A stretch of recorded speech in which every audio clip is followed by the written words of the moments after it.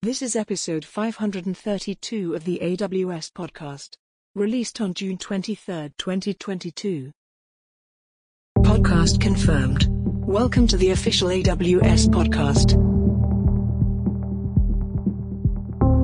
Hello everyone and welcome back to the AWS podcast. Simon Elisha here with you. Great to have you back, and I'm joined by a very special guest to talk about something very special. I'm joined by Atul Dio, who is the Director of Product Management for AWS Machine Learning. G'day Atul, welcome to the podcast. Hi Simon, thanks for having me.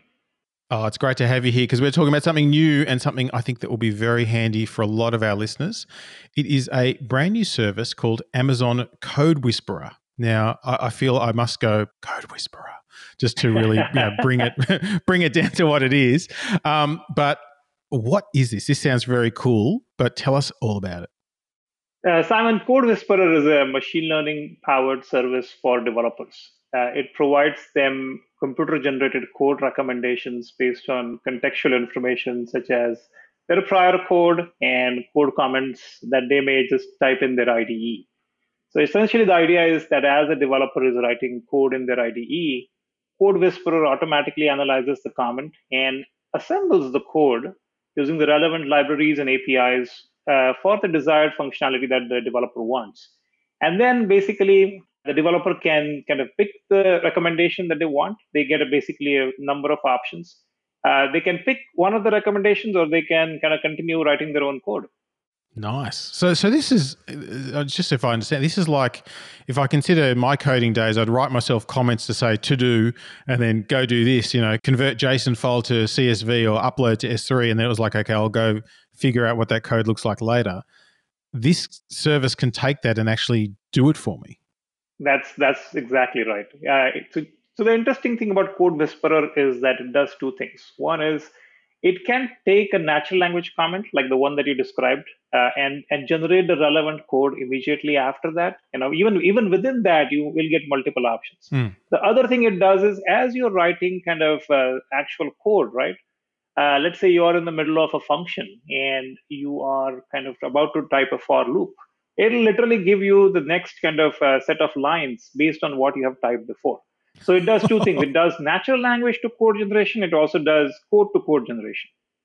Oh my goodness. That's so cool. If I think about the amount of boilerplate code I write for stuff that's like, don't be but I get wrong. I get wrong. That sounds really interesting. So let's understand sort of where this fits. So, the number one question people will have is, does it work with the IDE that I use, the language that I like to use, etc.? What is supported by Code Whisperer today? Right. So today, Code Whisperer supports three languages: Java, JavaScript, and Python. And the IDEs include IntelliJ, PyCharm, and WebStorm, which is basically the three IDEs from JetBrains. And then VS Code, and then Cloud9. Cloud9 is Amazon or AWS's IDE. Cool. So those are the core kind of languages and IDEs that we support. In addition to the core kind of IDEs, we also have Code Whisperer natively built into the AWS Lambda console. I know that a lot of developers actually tend to write some small code snippets in the Lambda console, and I'm expecting that they would be very excited about using Code Whisperer as they write their code there. Absolutely. If I can share my own dirty little secret on code development, I feel like I need to whisper it too, is that I do write code in the Lambda console from time to time because it is so easy and quick to get going. Just for those little experimental bits where you sort of have an idea and you think, could this work? The fact that it's in there, that's an absolute boon. But you've really got the main ideas that a lot of folks use covered, as well as some of the key languages. But where does this fit in terms of who would use it? Is this for like everything, or is it particular use cases that I should focus on in terms of where this technology fits? So in terms of use cases, Code Whisperer is broadly applicable, right? But I think if you think about the main kind of set of things that developers spend their time today, right, I would almost think of it as three things. One is web and mobile application development, obviously, for which Code Whisperer supports code generation in JavaScript and Java, probably the two popular kind of languages used for pure web application development. Then you have data science use cases, which Code Whisperer does a good job in Python. And then there is kind of a set of web services / API development, again, where Java is one of the primary language that is used. So I think that's kind of the set of use cases and kind of the broad applicability that Code Whisperer targets. Interesting. So it's fitting a lot of places. But I guess let's try and understand where this is different, because I'm old. I've been developing for over 30 years these days. So I remember using COBOL copybooks in mainframes to do my code review. So that's aging myself a little bit. And auto completion's been around for a long time. How does this differ from that? Right. I mean, I used to write code a few years ago, and I remember, the traditional kind of autocomplete tools gave kind of the next one word or kind of something like a properties of my object or parameters for a function. It's very limited in terms of kind of it was very handy. At that time, I felt it was magical. But now, I mean, obviously, with kind of rise of machine learning, there's a lot more that that services like Code Whisperer can do. Code Whisperer actually understands the developer's intent and generates code based on that. And by the way, this code recommendations can be as long as 20 lines, enough for an entire function. In addition to the standard code generation, Code Whisperer can also generate things like unit tests, where you just simply write a comment saying, hey, I want to generate a unit test for my function calculate return. I'm just making up a random function name here. You had me at generate unit tests for me. Fun part of the job. Come on. Well, it's the most important thing to do, but it's not the most exciting. I know. But also, how does it work in terms of, is it just parroting what it's learned in the past, or is it something that's useful? Like, am I going to have to sit there going, well, not that, not that, not that, or is it a bit more contextual? That's a great question. So the important thing to note is that Code Whisperer does not just spit out code based on what it has seen in its training data. It actually assembles the code in real time that is highly specific to the context or the developer's intent. Interesting. So it's more sensible than that. So let's say, there's obviously some secret sauce or magic, otherwise known as machine learning, happening here. I gave that away when I said training data. You did. Tell us about how it works. Let's peel back the covers just a little bit and help us understand what it's doing and how it's doing it. Sure. So I'm going to start with a little history of kind of machine learning and how it's evolved over the years, right? So typically, traditional machine learning models in the last few years, they were millions of parameters big. At that time, they were considered, models were getting big. It's pretty big. Now, what has happened in the last few years is that what we call it as large language models, right? These large language models have billions of parameters. And at the heart of all these large language models is the concept of transformers. Now, what these transformer models do is that they can understand relationships between different parts of text in the training data. Now, this understanding of the context allows these models to predict the next set of words depending on where the position is, right? So imagine that a transformer model is trained on a bunch of text data.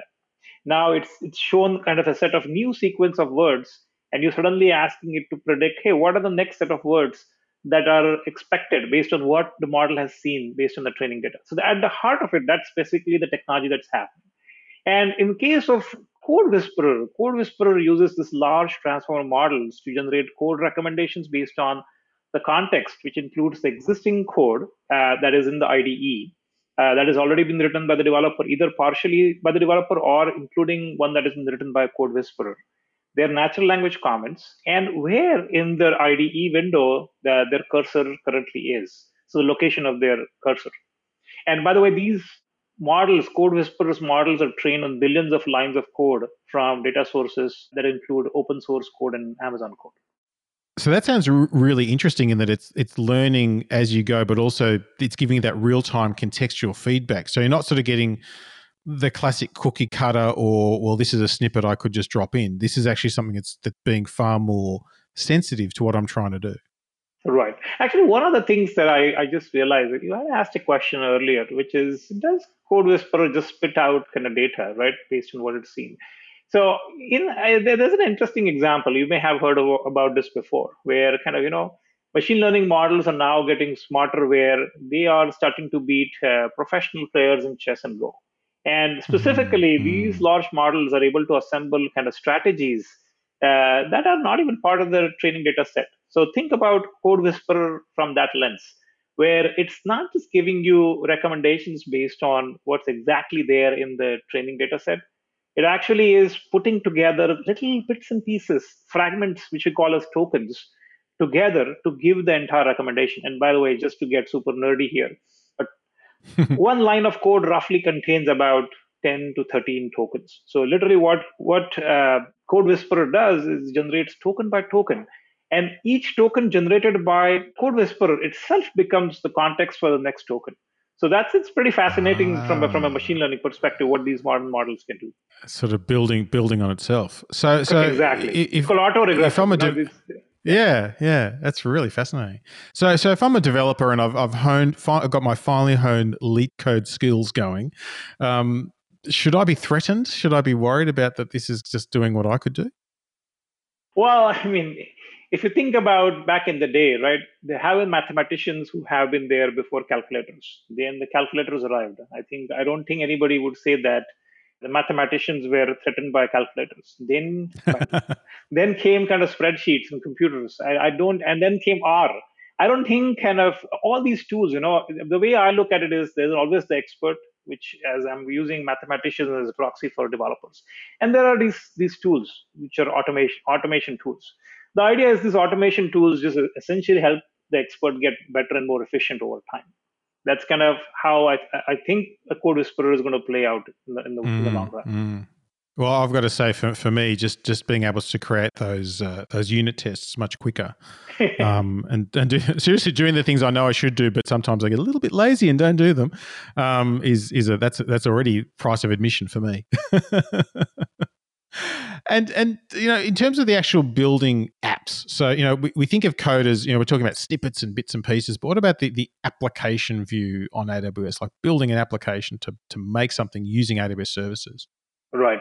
So one of the things that Code Whisperer is very good at is generating code related to APIs, AWS APIs specifically. I mean, the set of popular services and the related APIs that Code Whisperer can tackle are from services such as S3, DynamoDB, SQS, and SNS, some of the most popular services that we have on AWS.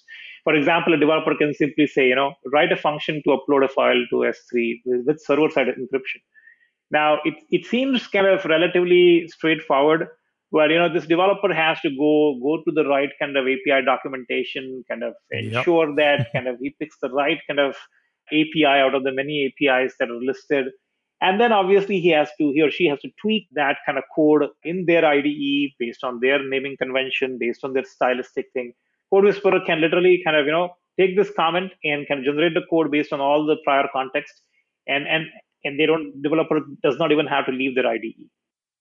That's fantastic. And that context switching is important too, because I can think, for myself with that example of, these days I typically develop in Python. It's like, well, okay, now I've got to go and look at the Boto documentation, find the code snippet, copy it, paste it, change the arguments, get the arguments wrong, realize what I did wrong because I don't do it that often.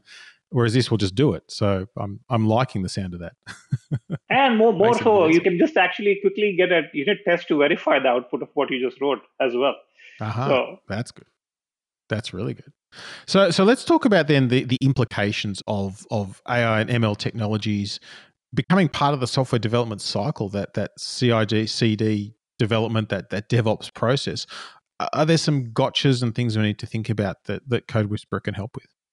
So more so than the CI/CD processes, I think the implications are more around responsible use, right?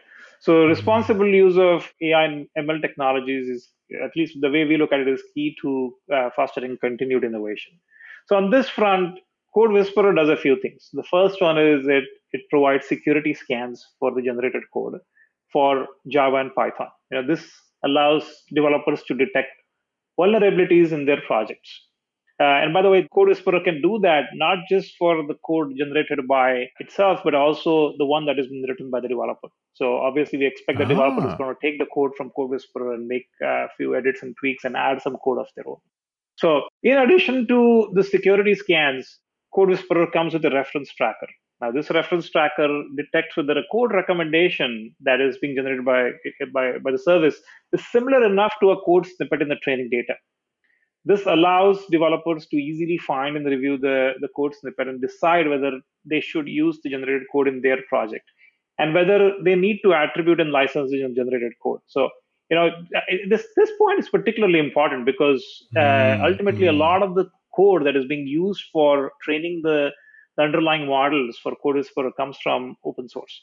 So just giving the right knobs and levers and control to the developer for using the recommendations from CodeWhisperer is critical in our view. And last but not least, it also makes CodeWhisperer actually masks certain PII information such as names, addresses, passwords from its code recommendations. That way, you're not suddenly seeing something that you should not be seeing in terms of the generated recommendations.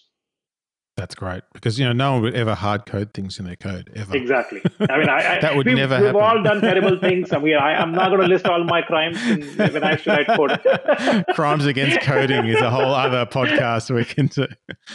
So where are we at with CodeWhisperer? What's its current status and what's coming?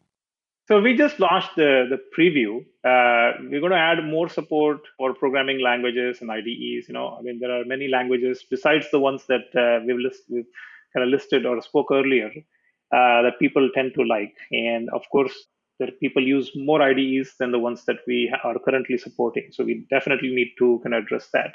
And then obviously at Amazon and AWS, we want to get customer feedback, right? That's the whole point of this preview.